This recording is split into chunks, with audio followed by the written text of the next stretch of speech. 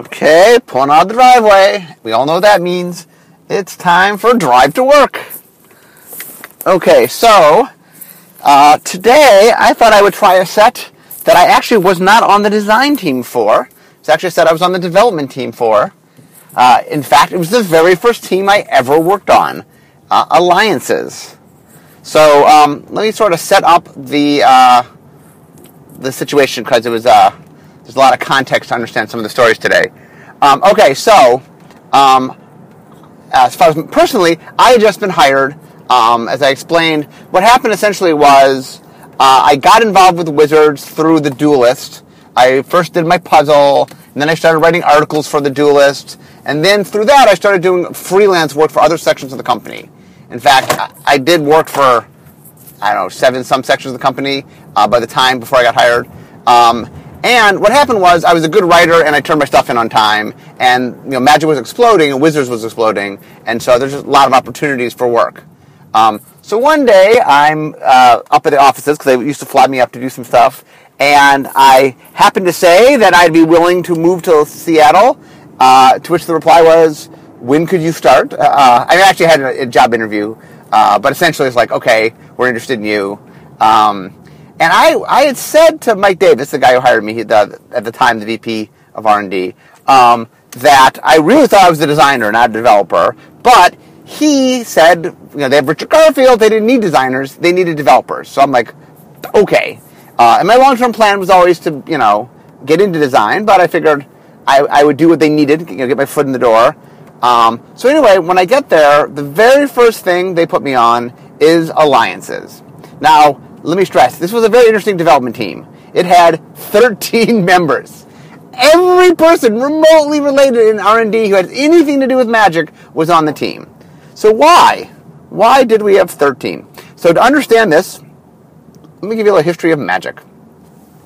So for many years, from the very beginning of Magic, the way Magic functioned was they would just print as many cards as they could. So when Alpha was printed, they printed what they thought was a 6-month supply.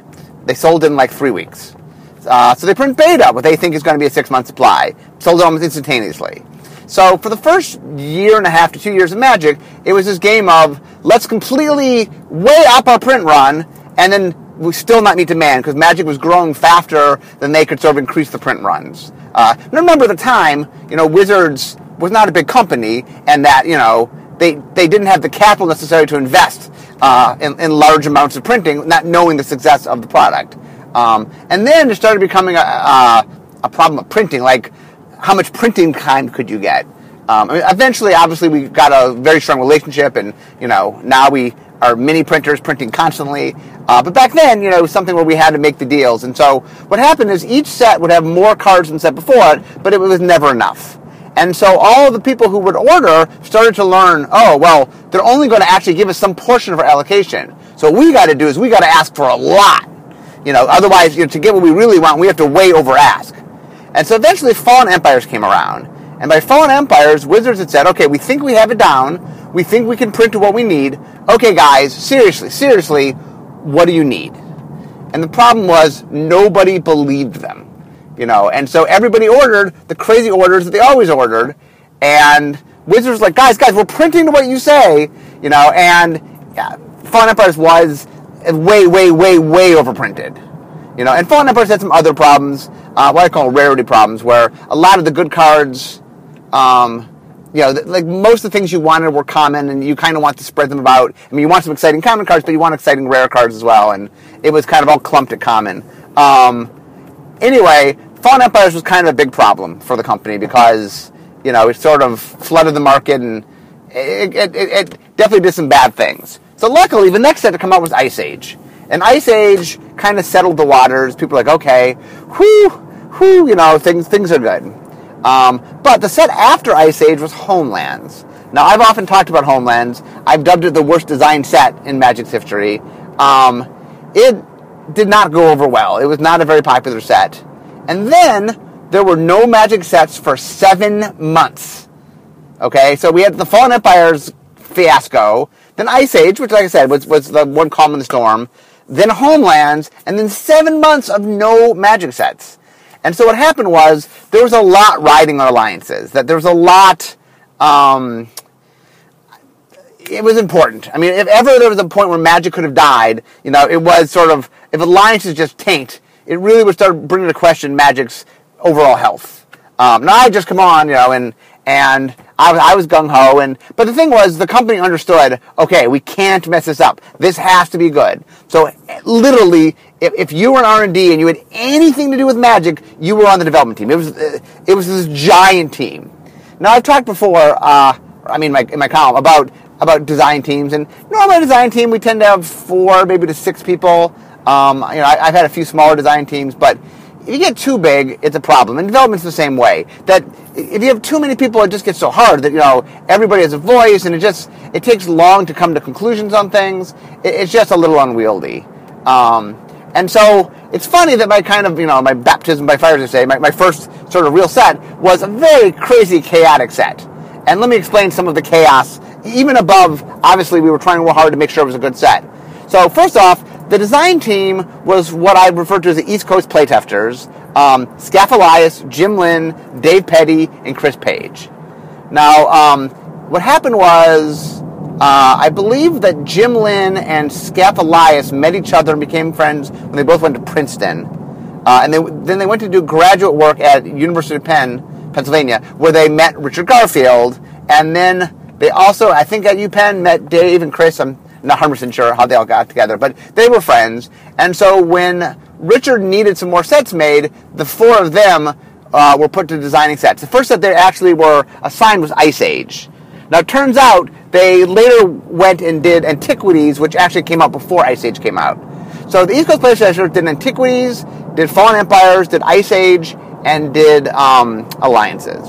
And by the way, they're a very talented team. You only need to look at Alliances. Alliances is like brimming with cool ideas. Like, it is one of those sets where if you kind of go and look, I joke sometimes it's almost a future sight set, in that so many ideas that we would later really flesh out, you could see of one of cards in Alliances. They were a very talented team.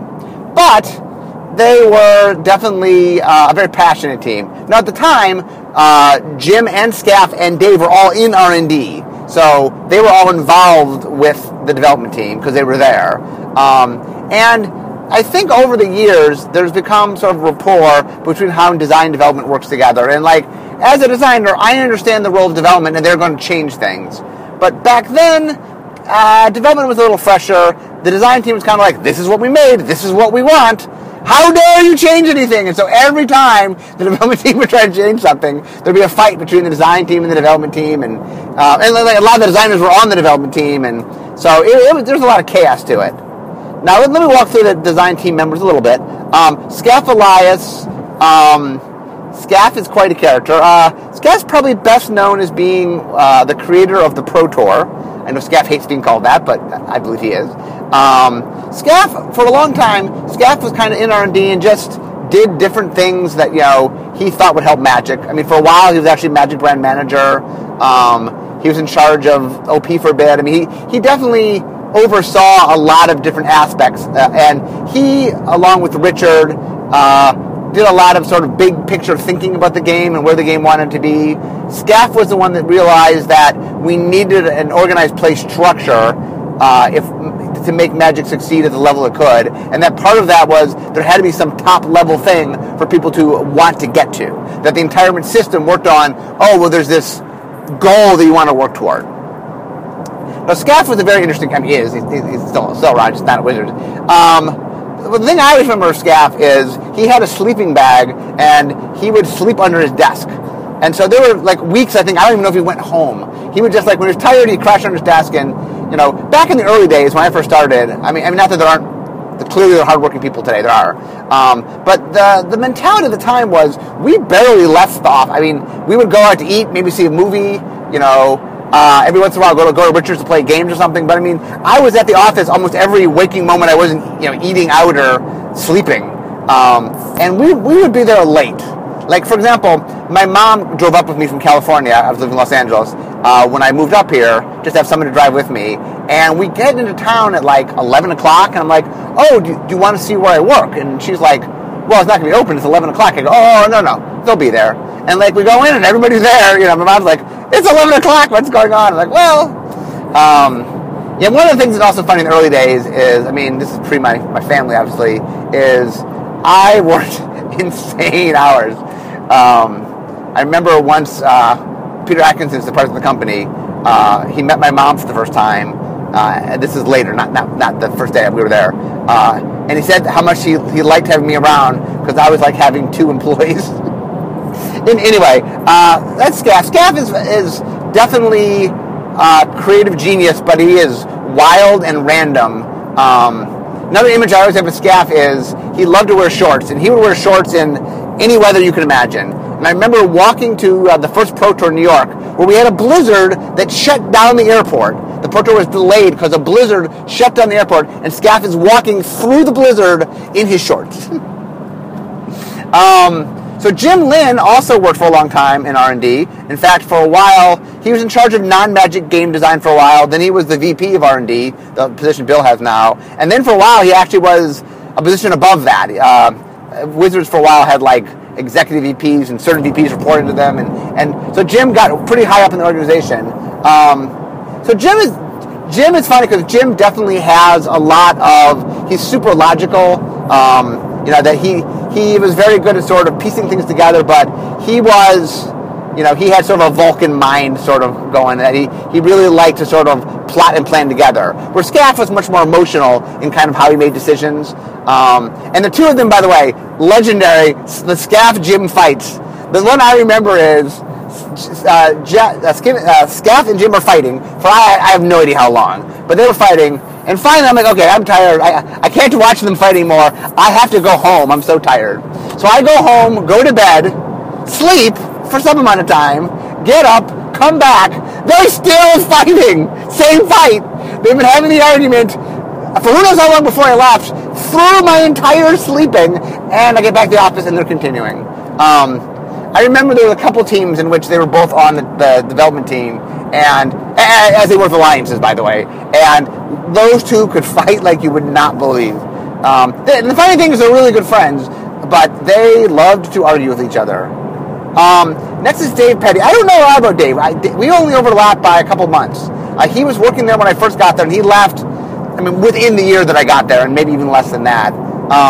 Dave was real nice. He was really smart. All these guys were really smart. He was a little more quiet. I don't have a lot to say about Dave. He was thoughtful, but he was Scaff and Jim were much more in your face and loud, and Dave was a very quiet, shy, comparatively to Scaff and Jim.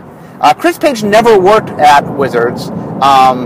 I've interacted with Chris a couple times. I saw him at some events, and Chris will always, whenever I write about the group, Chris reads my articles. He always will send me in little details, and my correspondence with him is usually I say something. In fact, he'll probably listen to this and send me an email going, here's the things you got right and here's the things you got wrong.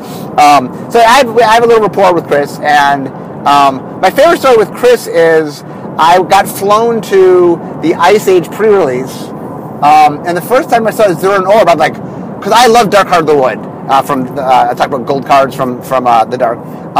And so I'm like, oh my god, you can sacrifice land and get life and 3 life. That seems really good because it cost 0. It's way better than Dark Heart of the Wood, which I thought was a decent card.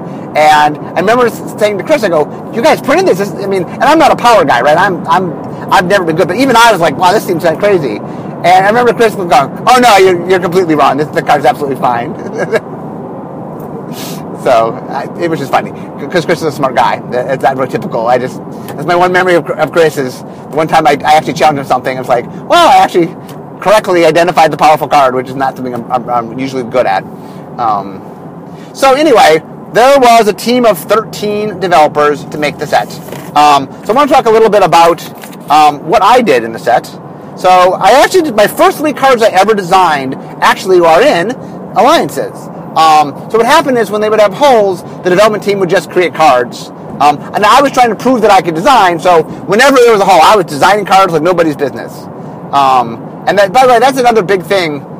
We just hired Dan Emmons This is delayed a little bit because my things are delayed, but a month ago or so, we hired Dan Evans, and he's a perfect example of a guy who got in customer service, came to us right away. We knew him from the Great Designer Search too because he had helped a lot of people, and he's like, I want to be in R&D. I want to design magic. What can I do? And I'm like, well, design holes. And he did that like nobody's business. So much so that we started putting him on teams, and then bam, a year and a half later, he's actually he's now a full-time designer. Okay, the 3 cards that I designed, the first 3 cards ever, designed by me to appear in a Magic set for future trivia. Number 1 was Library of Latinum. So that was the card that said, okay, opponent, you get to choose. Do I get an Ancestral Recall, or do I get a Demonic Tutor? I'm not sure where, I think what happened was the art was already in, and so we knew it had to be like a Sorcerer Instant, and there was like people standing around in a library or something. And I loved the idea of, I have an awesome thing, 2 awesome things, but you decide which of the awesome things I get. Would you rather I have the advantage of cards, or rather I get the specific of what I need? Which scares you more? Second card was Soldier of Fortune. That's a creature that you can tap to make target player shuffle to a library. Which is funny, by the way, that one of the first cards I made is a card that we don't make anymore. We are not that shuffling doesn't happen, but the current stance on shuffling is we shuffle when you have to shuffle and there's no other choice. Shuffling takes time, it slows down the game, and so our attitude now is kind of like, well, we shuffle when we have to, but we try to avoid shuffling whenever we can. So a card that does nothing but shuffle is definitely right out. I think I actually named that card, by the way. There's another famous card I'll get to in a second that I did name.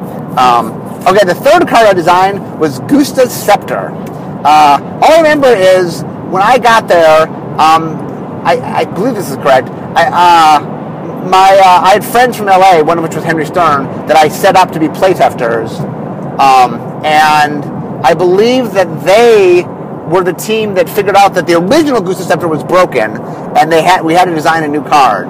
And so I had this idea in my mind. It was a real narrow card because you can use it to put a card in your hand, to exile a card in your hand, so that it's no longer in your hand, but you can then get back later.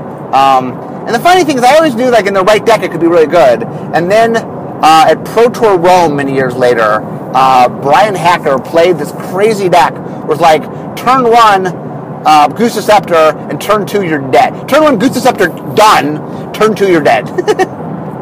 I always laughed because it was fine until the exact kind of deck came along that broke it. And while Brian didn't actually make top 8, a lot of people believe he had the best deck, that he got unlucky, and that his deck was the best deck of the tournament. And that's the most powerful, probably standard tournament ever in the history of mankind, or the Saga standard.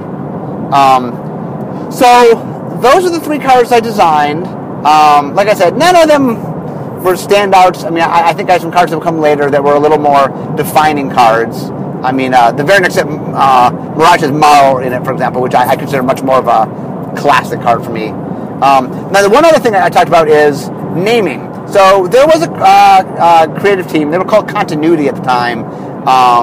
And they weren't doing as much world building as they were doing. They did a little bit of world building. I guess they did the card concept, so I guess they did the world building. But it wasn't as a big thing as now. And so I knew that Force of Will was going to be the card of the set. In fact, that card would cause a bunch of problems, which we'll get to in a second. And they had a name for it that was really lackluster. And I'm like, so I went to them and I go, guys, this is the card. This is the man. This is the one that people are going to point to. This has to have an awesome name.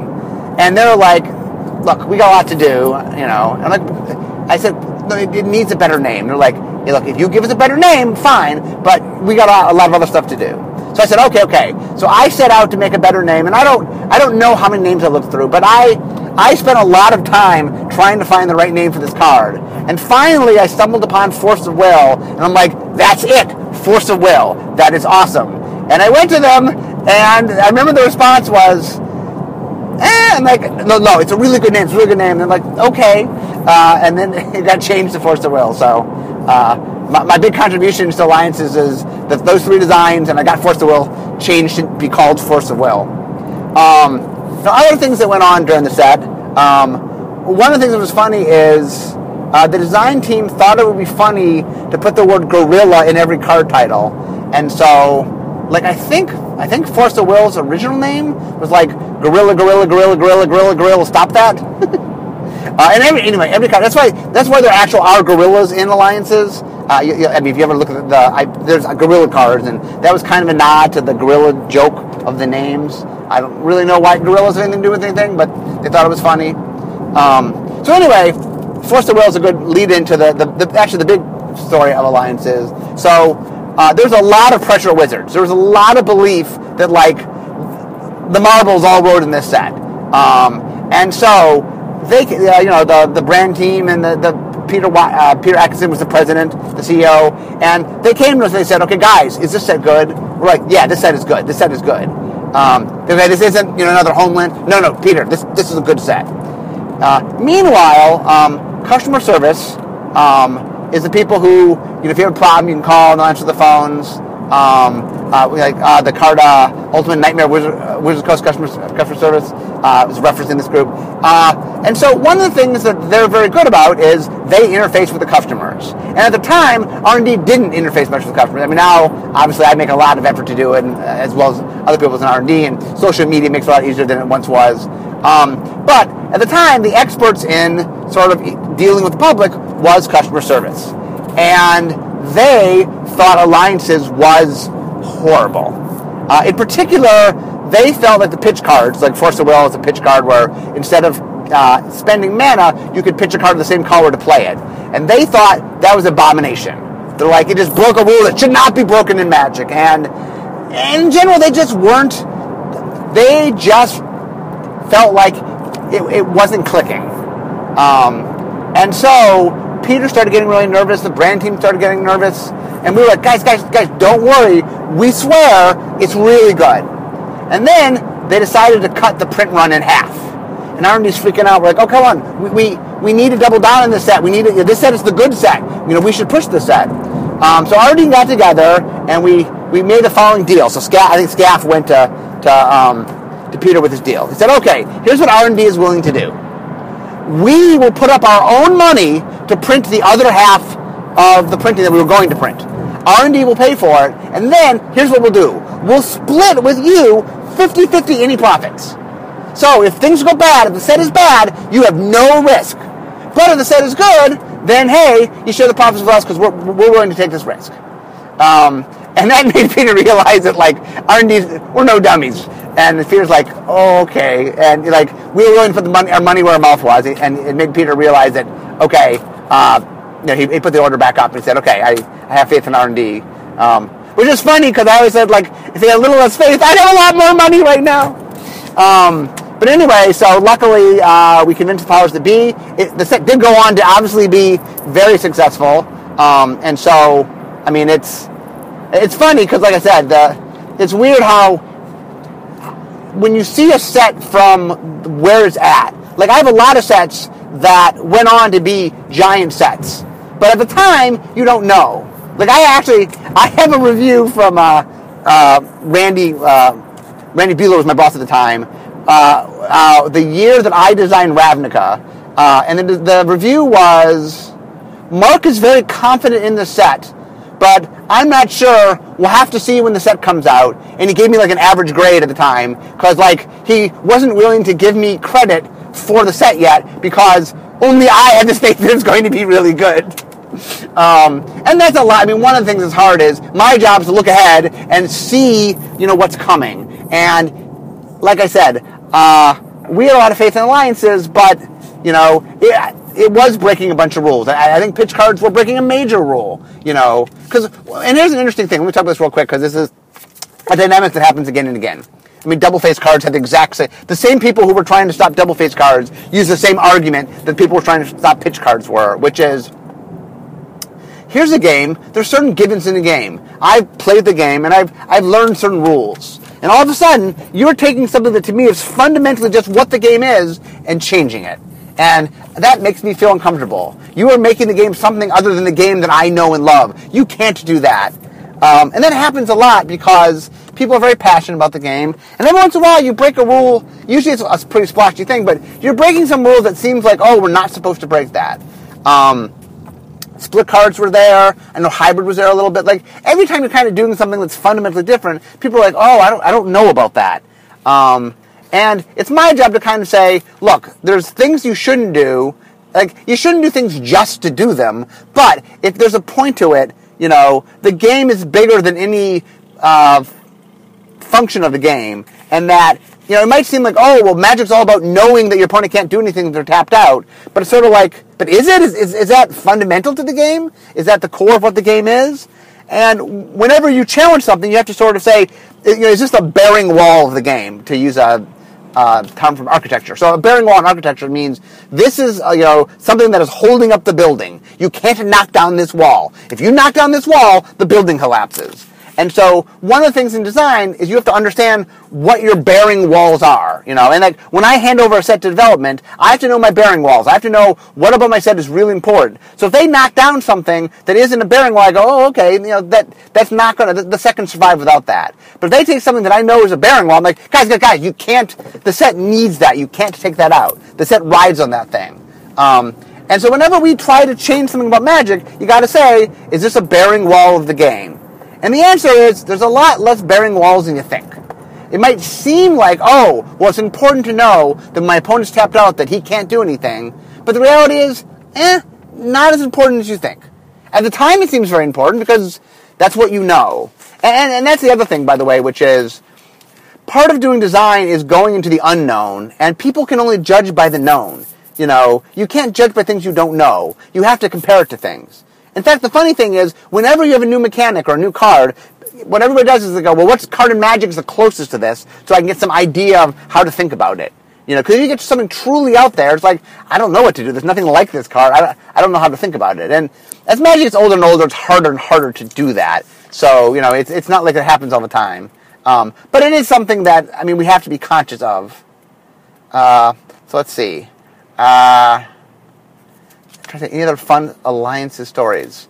I don't know. Here's an interesting thing. One last thing is, so alliances, people think alliances is being the follow-up to Ice Age. And the reality was, that was more on our end than it was on the designer's end. They really did not make the set to be a follow-up to Ice Age. They more made another set. Because at the time, remember, sets weren't tied together. The idea of a block didn't exist. And so, kind of Ice Age and Alliances was our proto getting the idea of having a block. And so what happens is, if you actually look at Alliances, there's very little carried over from Ice Age. A surprising little. Like, I remember, I think like there was 0 snow-covered things, and I think it's only a couple in the set. I remember putting on the gorilla. There's a giant gorilla that we like. He gets trampled if you have snow cover or something. A minor thing, And that really, when the set was designed, it wasn't designed to be so much a follow-up in the way that later blocks would have a follow-up. It really had its own things to it going on, and that some of it got carried on. I think they took 1 or 2 things, but it's funny in that, nowadays, like like when you have a follow-up, it integrates and there's all the mechanics, and back then, like that was such a. Alliances was really the first time we even experimented with the idea of any continuity, Dominaria, I guess, had a little bit of continuity, but the first time was extra expansion. Here's a small set that's kind of meant to go with it. And the other interesting thing was the idea that you would draft, or not even draft, but drafting wasn't really big at the time, but seal play. That you play seal play with Ice Age and Alliances, and they went together. I think that was a pretty new thing in the day.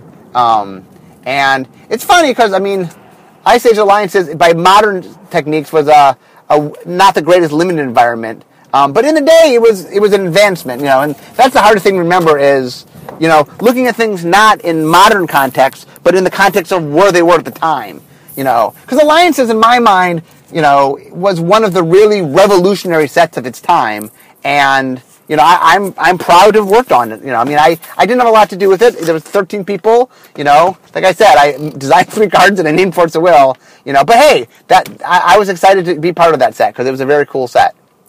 So I've just parked my car here at Wizards, which means it's time to end today's episode. I enjoy talking about alliances, and I'll see you next time because it's time to make the Magic cards.